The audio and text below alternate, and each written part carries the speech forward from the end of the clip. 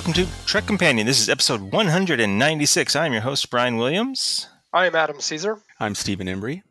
Today we're discussing Voyager's second season episodes Meld, Dreadnought, and Deathwish. Here we go. Meld, Season 2, Episode 16, Production Code 133. Original air date February 5th, 1996. Directed by Cliff Bole, story by Michael Sussman, teleplay by Michael Piller, music composed by David Bell. Guest cast include Brad Dourif as Lon Suter, Angela Dorman as Ricky, and Simon Billig as Hogan. A crew member named Darwin is found dead, and an investigation soon uncovers a murder. It is discovered that Lon Suter, a Betazoid, killed him because he did not like the way Darwin looked at him. To discover the reasoning behind Suter's admittedly senseless act, Tuvok initiates a mind meld with Suter. This causes Suter's violent impulses to be transferred to Tuvok, giving Suter a sense of calm but causing Tuvok to experience uncontrollable violent urges. Why did you kill him, Mr. Suter?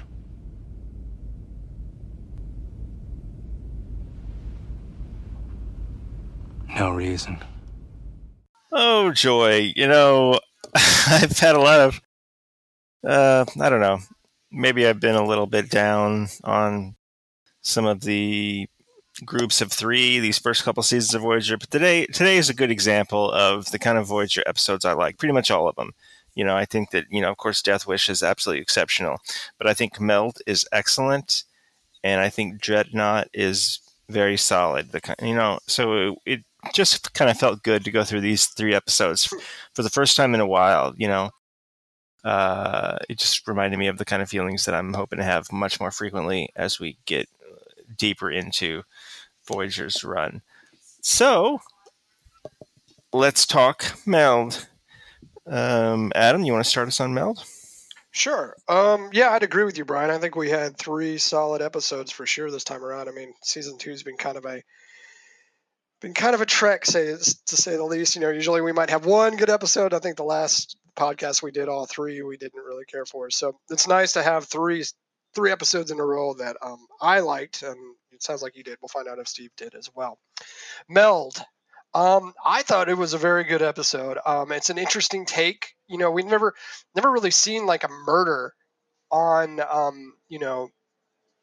on a starship. I mean, I think there was an episode in Next Gen where a murder took place like when the Enterprise was in space dock.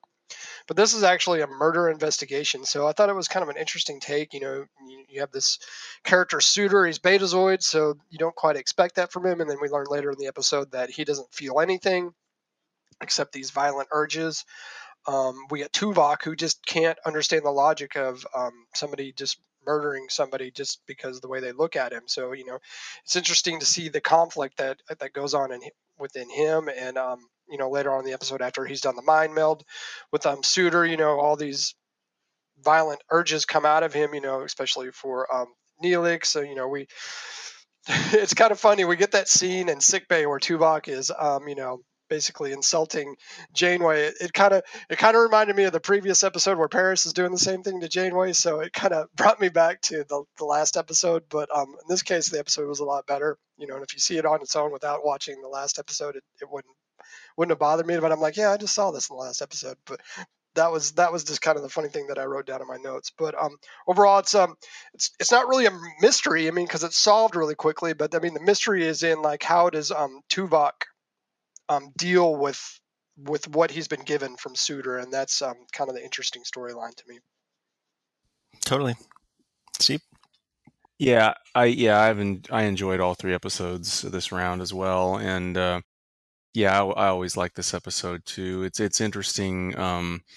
It's kind of one of these kind of things where a strange set of circumstances allows you to kind of deconstruct a character and see, break them down, take away something from them that helps define them and see what's left, like with Tuvok and his emotional control, and then conversely applying that kind of control to someone like Suter and seeing what you get, and it just kind of shows how chaotic we all are. We're not that, none of us are all that far from, having these kind of urges or executing on those kind of feelings that would be criminal or psychotic or whatever. It's this kind of stuff is deep in all of us, um, and so, yeah, I thought this was really interesting, and it does. While we're kind of just talking about broad, things likes and dislikes, one thing I never did like that kind of starts here is this whole setting up Paris to be this infiltrator of the nonsense with the Yeah. Maquis guy. I never did like that kind of stuff, and then it's like it took me a while to remember that's what's going on here. It's kind of like, oh, here's Sandrine's again, and we're in there another game of chance. No, they really. Hit Paris hard. Chakotay really hits him hard with the discipline and such. And it's like, oh yeah, this crap. But anyway, that's a small thing. It just takes up a little bit of time. But otherwise, yeah, I really enjoyed this episode. Yeah, it's just that the tone of that little B story is so like, I don't know, light that it's too different when you cut between that and this psychotic mind meld, and Tuvok getting so violent. It's just like, what? No, yeah. That's the one thing in this episode that holds it back. It's not that the B story thing is terrible. It's just that's too light of a thing to be in this episode. But yeah, I remember too feeling a little like it's kind of lame the way they set this up. Yeah, it's not, to me, it wasn't even really a B story because, I mean, basically he's disciplining Paris by about halfway through the episode. He's kind of caught on to this thing. Maybe I might be mistaken, but it felt like more like a C line. And I know that, they're setting this up for, when Paris leaves the ship somewhere down the line. Seems like they spent a lot of, so they did this episode. I think there was a previous episode where Paris was kind of being jerky. So they spent several episodes kind of setting this thing up for Paris to leave the ship. It is kind of weird, but at the same time, I see why they're doing it for that episode down the line. But I don't think they needed to go quite this far. It could have just been like a quick scene. Mm-hmm. They didn't need to do like a whole storyline. And I would agree with both you guys that it's kind of, it doesn't fit Tuvok's. It doesn't fit the episode.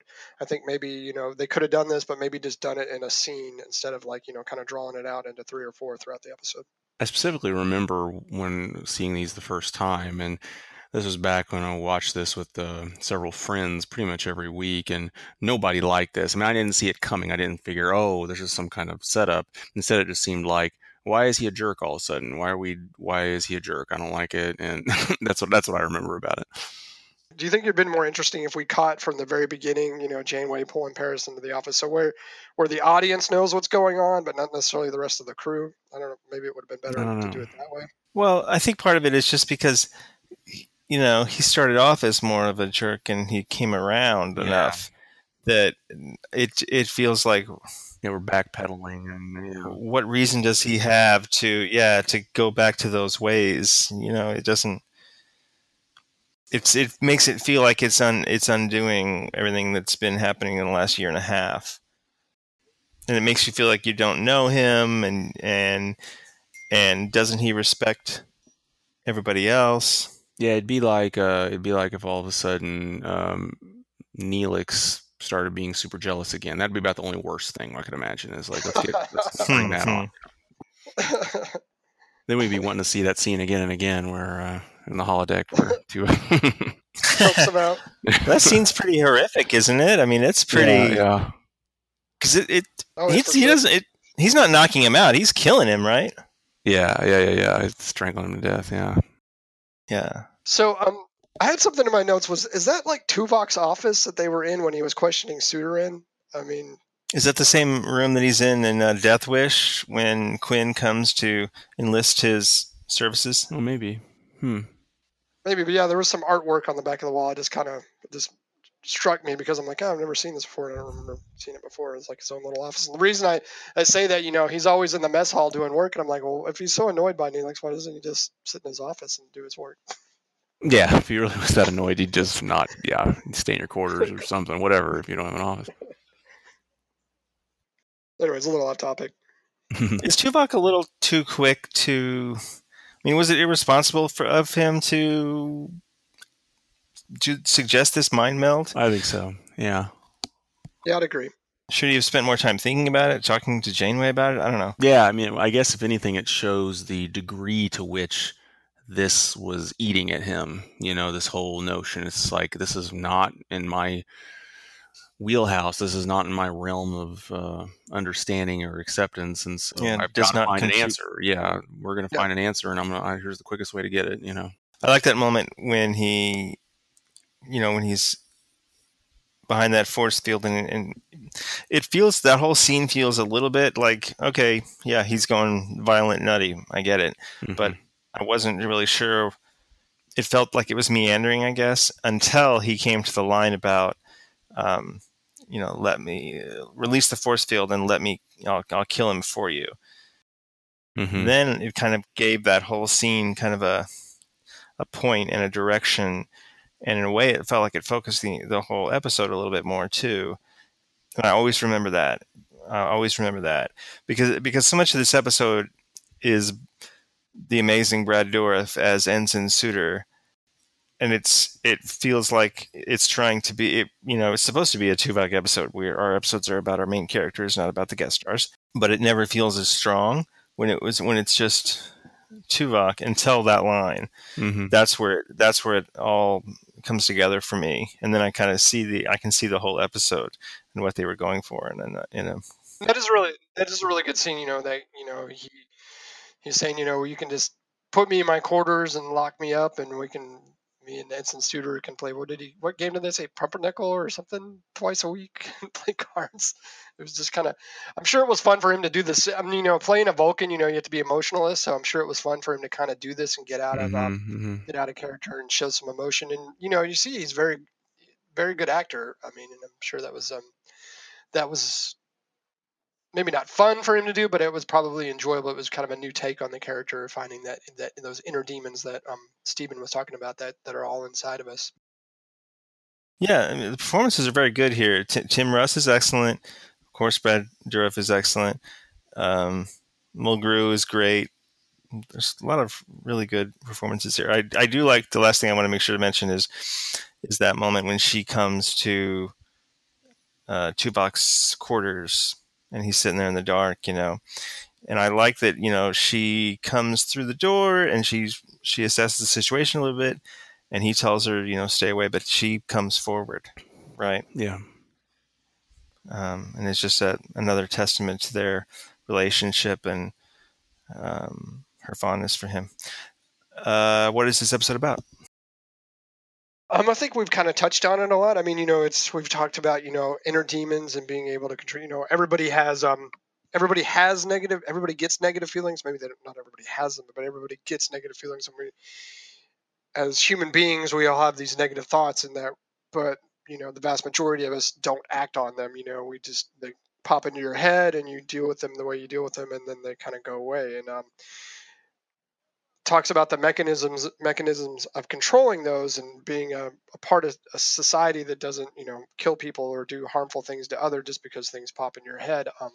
It also kind of talks about, what do you do with criminals? We kind of get into this episode gets into the talk of, of executing criminals.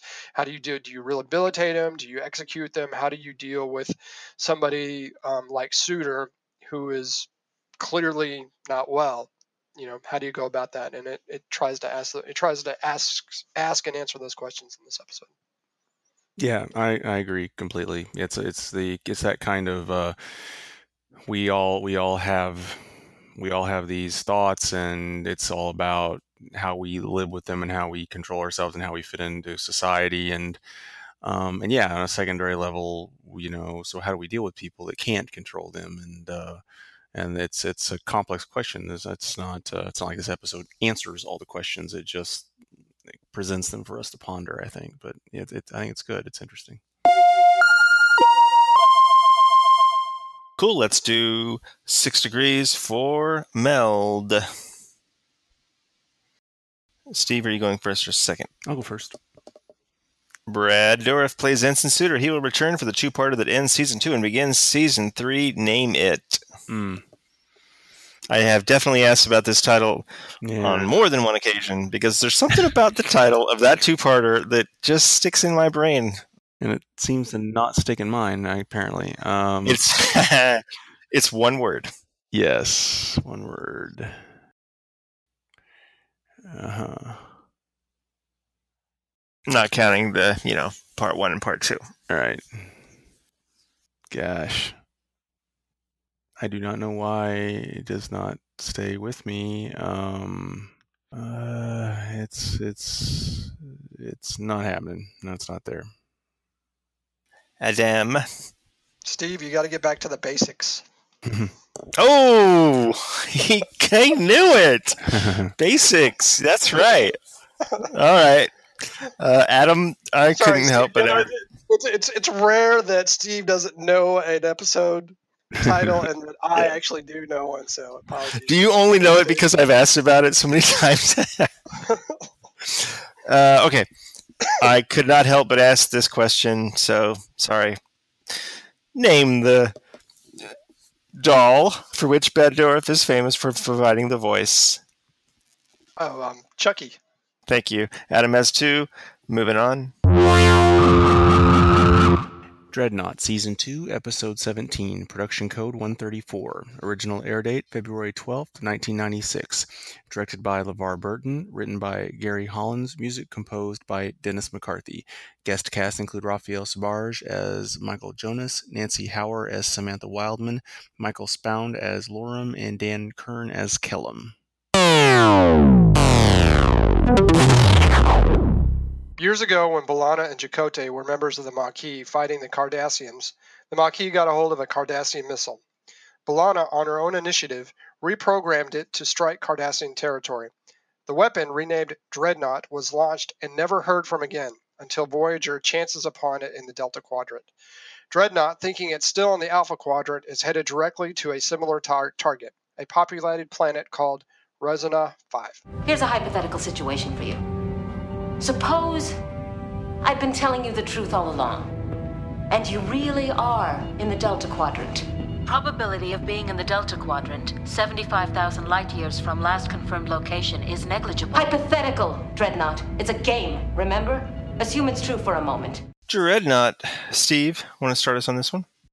Sure. Yeah.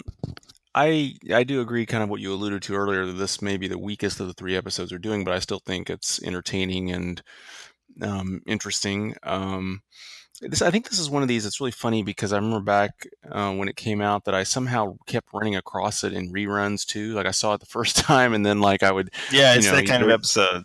Yeah, for some reason it's like, oh, how many times have I seen this episode? I don't know why, but it feels like I've seen it more than most episodes. So it's like, it was really... knew it back and forth, but I like the notion of, basically you've got B'Elanna's got this guilt complex thing for what she's done, and early on, because they established that she of her own volition did this against Chakotay's wishes to some extent, that it's all on her. There's not like a guilt thing on everybody and all that. It focuses on her, combined with her voice being the one on this thing that she's communicating with, and you've got this whole working through your demons and your past and your guilt thing that kind of adds some extra layers to it, which I think is really interesting. So, and you also have, of course, essentially you have the time clock, the ticking clock going because it's heading somewhere, and there's a little bit of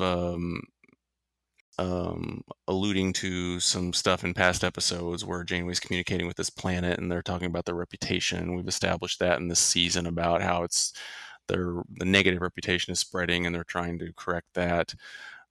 So yeah, I think this has got several layers and it's kind of fun and like a problem solving episode too. So I think it's enjoyable. Adam? Yeah, I pretty much agree with Steve. It's a good, solid episode. I'd kind of agree it's probably the weakest of the 3, but I mean, if you put it up against most of the episodes in season 2, it's well above average. So that said, I enjoyed this episode. I thought it was pretty well paced. We got a lot. We got some stuff about B'Elanna. I think she grows in this episode, so it's a solid episode for her character and her evolution in the show.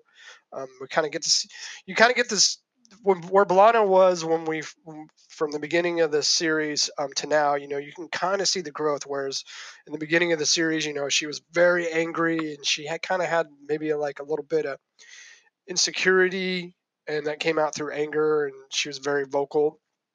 And now we see her today in this episode, and she's a much more confident person, officer, and all that kind of thing. But Dreadnought kind of takes us all the way back to where she was, and so that's kind of an interesting to me. That's kind of an interesting dynamic, because you kind of get to see where a character was and where they are now, and how have grown and kind of dealt with it. So I think it's a good kind of, I don't know, benchmark's the right way to say it, but it's a good benchmark for her character to kind of see where she was and where she is now. It's fun to hear her talk to herself. Yeah, it makes me chuckle. And I think she did a good job with that computer voice, because it's very Majel Barrett. It's very robotic. Yeah, but it's like matter of fact, but rounded. I don't know. I like it. Side note, I have to admit, it felt really good to see like all those Cardassian colors and logos and the architecture, right? Because it felt like DS9. Right. Yeah. It's just like, oh, this is nice. This is like comfort food right here. So yeah, I like that. Kind of one of the down notes I had on it. I mean, and don't get me wrong. If they didn't do this, the episode wouldn't have worked. But I mean, I was kind of, watching DS9 and knowing about the Cardassians. I'm like, they have this invincible weapon that, where the shields can't be, penetrated or anything like that. I'm like, I don't remember the Cardassians being that terrifying. But I mean, they didn't do that. This way, this episode wouldn't work. They just destroyed it right off the bat. There's a scene early on in Engineering. Torres is talking to Tom Paris, and a little bit of that moment is this same multi-episode story arc we're saying we don't like about Paris, but it starts off with her telling Tom, like you were saying, about how this is actually all her fault, and Chakotay wasn't entirely truthful in that staff meeting earlier. So there's kind of a moment of vulnerability there, her speaking to Paris, and then his response to her. It was fun. It was the first time I kind of felt shades of their future relationship that we all know is coming. But it was the first scene where I really felt like, yeah, I could see it. I've complained often about, kind of the forced pair-ups some of the time, but I always thought they generally worked, and their chemistry generally worked. And here's an example of that to me, an early example in Voyager. So, but the sad part about this, Brian, he was actually lying to her.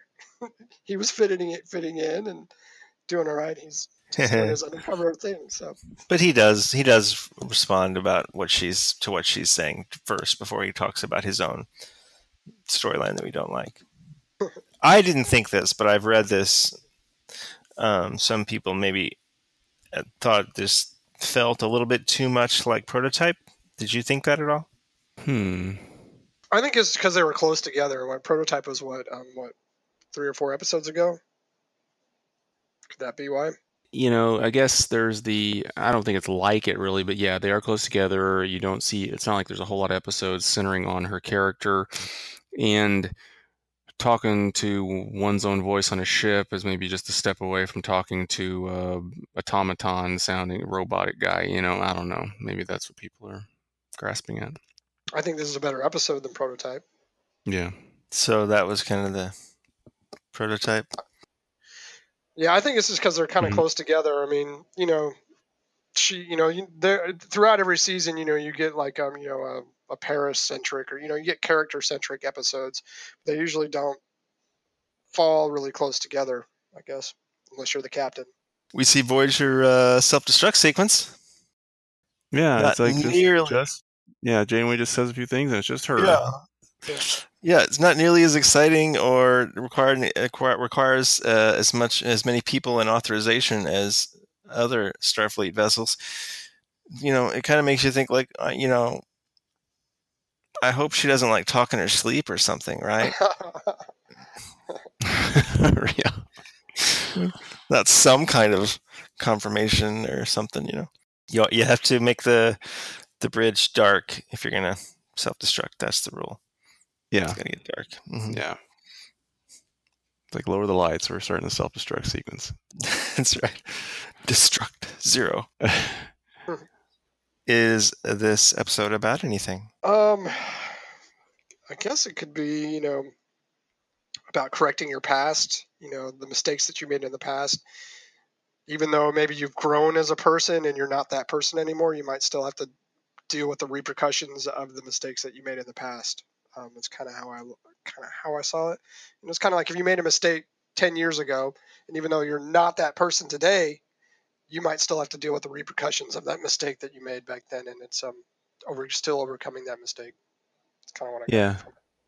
Yeah, I agree with that. I think so too. It's like I said, like I alluded to at the beginning, especially because they gave it her voice and all of this, she had to. It's kind of like just deal with her own past reflection in a way, and deal with the guilt and overcome it and so forth. It's yeah. I mean, I'm not sure. There may have been ways to make that connection more complex throughout the episode, but I think they did a pretty good job of. To me, that's what it's about. Yeah. I guess on a side note, you could say, cleaning up one's reputation, because I guess Voyager does kind of make a friend with this True. this planet by the end. Yeah. All right, let's do 6 degrees for Dreadnought. Adam has 2. I have a couple of silly questions today. So, Adam, are you going first or second? I'll go first. Okay, so on the next one, Steve goes first. Adam, Dan Kern plays First Minister Kellen. He played Lieutenant Dean in Next Gen's We'll Always Have Paris. What season was that? No relation to Tom Paris. Season 2? No. Steve? Season 1? Yes.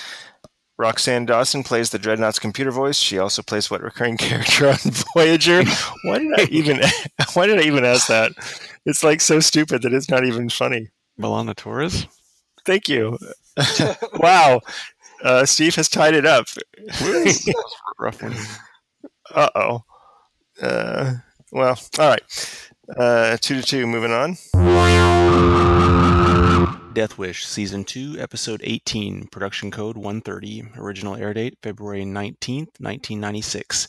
Directed by James L. Conway. Story by Sean Pillar. Teleplay by Michael Pillar. Music composed by Jay Chataway. Guest cast include Raphael Sbarge as Michael Jonas, Peter Dennis as Isaac Newton, Maury Ginsburg as Maury Ginsburg, John Delancey as Q, Jonathan Frakes as William Riker, and Garrett Graham as Quinn. Voyager comes across a comet, inside which there is a living being. The man turns out to be a member of the Q Continuum. Q, aka Quinn, thanks the Voyager crew for freeing him from his imprisonment, then tries to commit suicide unsuccessfully. When Q appears, Quinn requests Federation asylum from Janeway, when Q wants to reimpose the Q Continuum sentence of imprisonment. You want me to prove to you that I suffer in terms that you can equate with pain or disease. Look at us. When life has become futile, meaningless, unendurable, it must be allowed to end. Can't you see, Captain? For us, the disease is immortality. Death Wish. What an excellent episode. I remember loving this episode so much at the time, and everybody else seemed to like it too. But I felt like a lot of people didn't love it as nearly as much as I did. I don't know. This is just my kind of Star Trek. This is the Star Trek that I love. This is mostly a couple of people sitting in a room and talking with outstanding writing, right? And great performances and really, really good writing. Immediately, for example, there was that scene in that Desert Road manifestation, that Desert Road version of the Continuum. The dialogue, the writing in that scene was so good and so dense that I wasn't able to take notes because it required so much of my brain to to follow the scene and follow the conversation and the dialogue. That's my example of, I don't know, you talk about Duet and just those kind of episodes that the writing is good and the dialogue is great and it's just some people sitting and talking, and then you've got great actors to do it. That's the Star Trek that I love. This is my kind of Star Trek. I love this episode. I think it's fantastic. Adam, what are your first thoughts on Death Wish? I agree. It sucks. No, I can't stand it. Why do we have to watch now?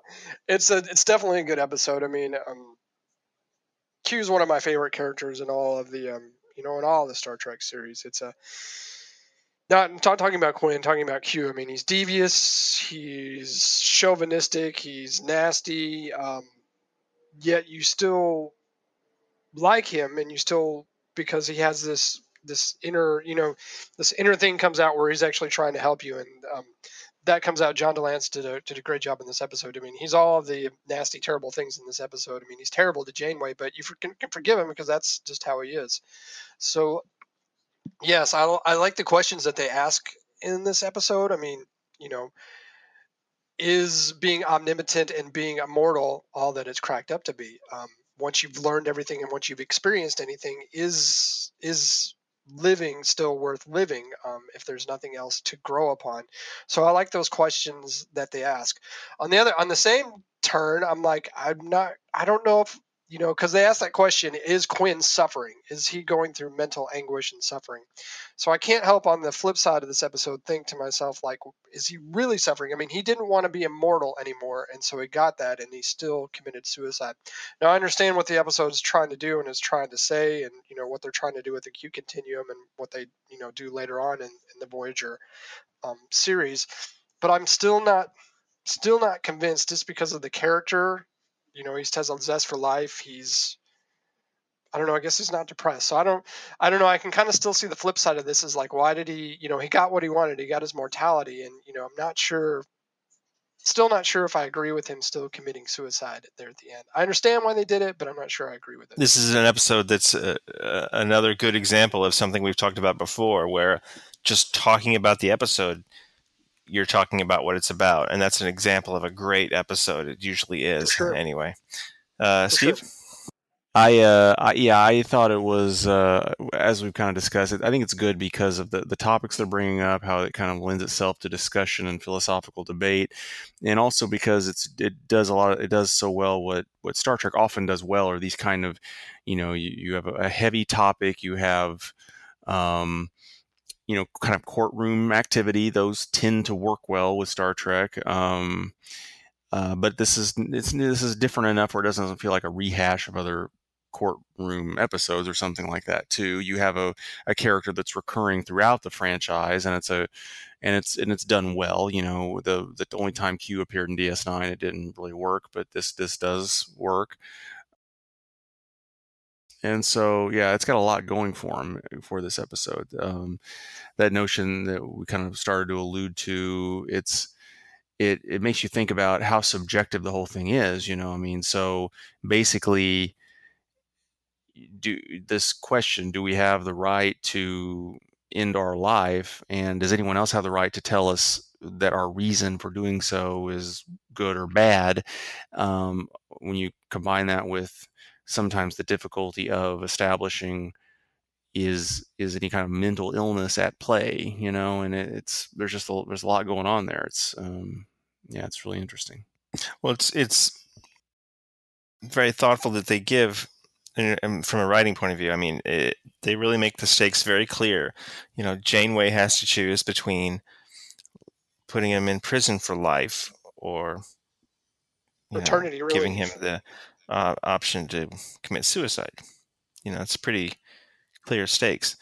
Pretty crappy of Q to offer to send Voyager home to Earth if she rules in their favor. It's one of those things you think about, like, that must have always been a difficult thing for them, because just introducing Q at all, that's somebody who can snap his fingers, and Voyager is in orbit of Earth. So even putting him in the orbit of the show, they had to find a clever way to make sure that was never really on the table. I think in a way, him offering to send her there puts that, it's like that, hang a lamp on it kind of thing, and it makes it so that of course she has to choose the way she does, which to her is the right choice, and to make that statement. Well, it's kind of, we've seen this in Trek a lot. You have to put your morals above what you want. That's what Janeway has consistently done, throughout Voyager and so far, and she doesn't, she doesn't back away from what she believes in, even if she breaks her morals, she gains something. She won't do it. Fun little Riker bit. Mm-hmm. I'm not sure it was necessary, but it didn't hurt the episode in any way. So, okay, Right. Sure. Who directed this episode? He didn't direct it, did he? It was James Conway. Okay, yeah. So nice of him to agree to do it. What do we think about Quinn? He's good. I think it works. And he feels like a Q continuum. He has the characteristics, the same characteristics of John DeLance's character, but with a different kind of sensibility. He's just enough of an arrogant boob. You mean? Right. Nobody's a bit as arrogant as John DeLance's Q, which is, he pulls it off great. The scenes that he has with Janeway, especially in her room, he's, you had to see that coming when they go to the bedroom and Janeway's sleeping. How many times did he wake up in Picard's bed or a room or that kind of thing? So you knew that was coming. God, he was a chauvinistic ass to her, but that's his character. So you can't say like, oh, they shouldn't have done that. That's just that's John DeLance's Q character. He's an ass to everybody. You do think that if they did that scene today, it would probably be a little different? I don't know, because that's the character. I don't think it's out of line.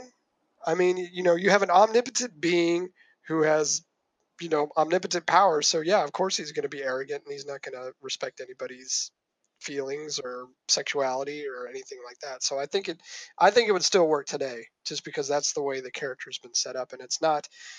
I don't think it's not in a derogatory way, and it's not in a John DeLance doesn't present it in a derogatory or demeaning way. So I think that's kind of the difference. One of the cool things about this episode, unlike, say, when we were talking about Mel, then you had Brad Dourif, the guest star, and I specifically said, this has to be a Tuvok episode because you don't make the episode about the guest star. This episode, Death Wish, I certainly think you could make the argument that it's about John Delancey's Q. Mm-hmm. I think you could make that argument. And this is a case where I think that would probably be okay. It's enough. It's got enough Janeway and Tuvok and stuff that it's a Voyager episode. But John Delancey has been playing Q for so long on so many episodes of Star Trek that you can kind of get away with having an episode about him almost like he's one of the main stars. Yeah. And I think that's what sets this episode apart. We started seeing that throughout, like, say, Next Gen, maybe not the DS9 episode, but throughout Next Gen, we started seeing the episodes. They had to do something with him. He couldn't just always show up and be an, asshat. So we had stuff like when him becoming mortal and, learning some things and some changes to his character. I think this episode probably does that better than any other, because it's almost more natural and it gets there in a more thoughtful, kind of honest way, and you don't even realize it as you're watching it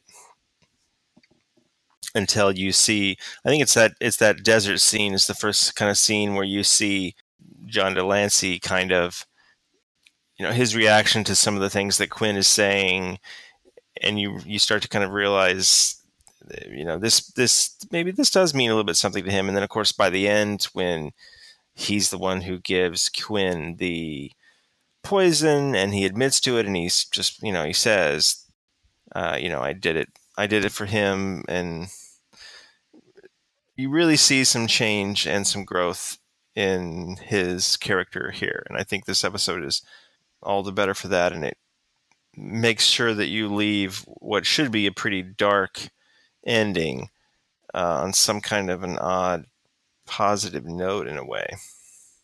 Well, it's kind of strange if you take Q. Let's do away with DS9. We'll do away with that episode. Q's role, I could look at Q's role in Next Gen as growing Picard's character. He was there to grow Picard's character. When is in DS9, we see a change and we see a growth in the actual John DeLance's Q character. So that's kind of the different dynamic that we have from both the series. I kind of felt. All right, so we've certainly talked about it, but just to sum it up, what is this episode about? Assisted suicide. Do you have the right to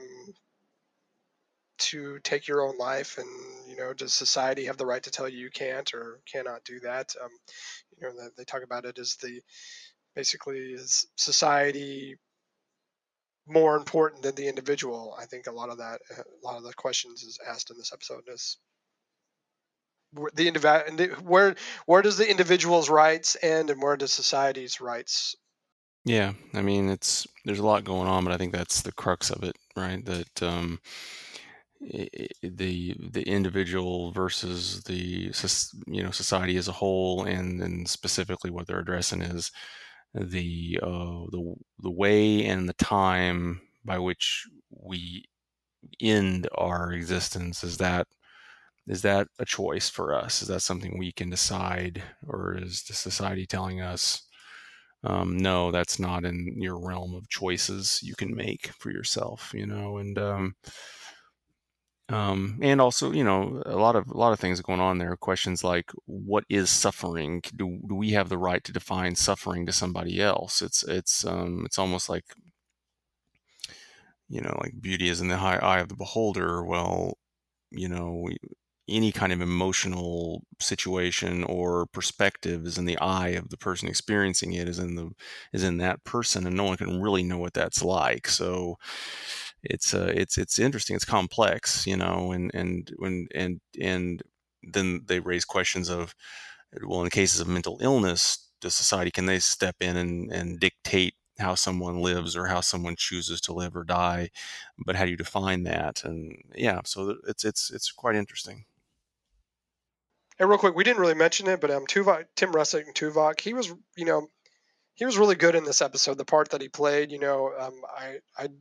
Steve talking there, I really liked the scene in the mess hall when Tuvok is not really agreeing with Quinn and then tells him why. So I just wanted to bring up that scene. I wrote that one down. It was a good scene, and Quinn saying, "You surprised me," and that's a gift.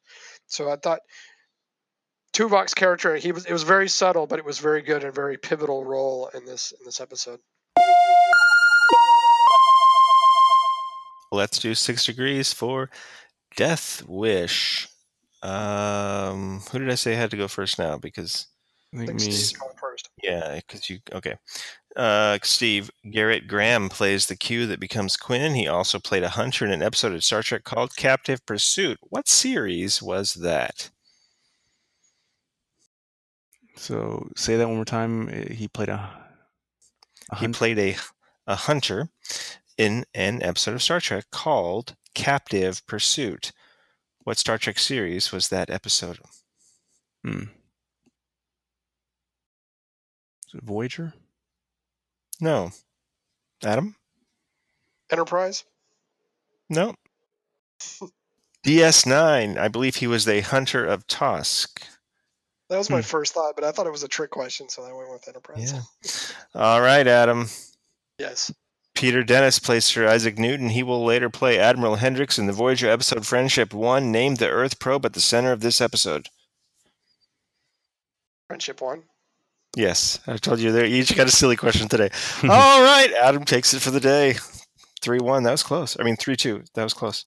Is there anybody any news this week? I feel like not. Nothing good.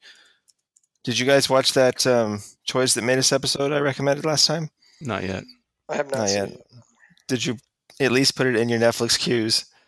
Yeah, so you don't forget. I watched a couple of the first seasons, so yeah, it's in my list. Yeah, there's too much stuff in my queue, so it's kind of eventually gets pointless to keep putting stuff in there. Yeah, it's kind of the same way, but I'll get to it eventually. All right, folks. You can send us an email, trekcompanion@gmail.com. Our Twitter handle is @trekcompanion.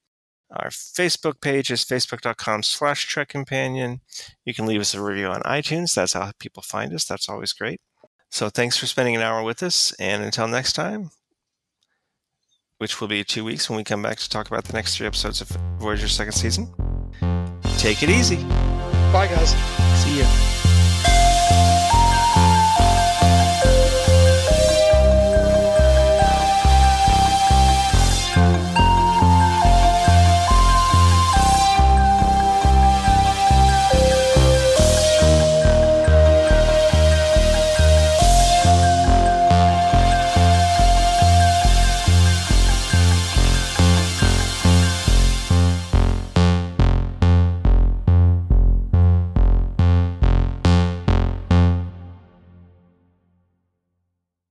Stefan, I passed it.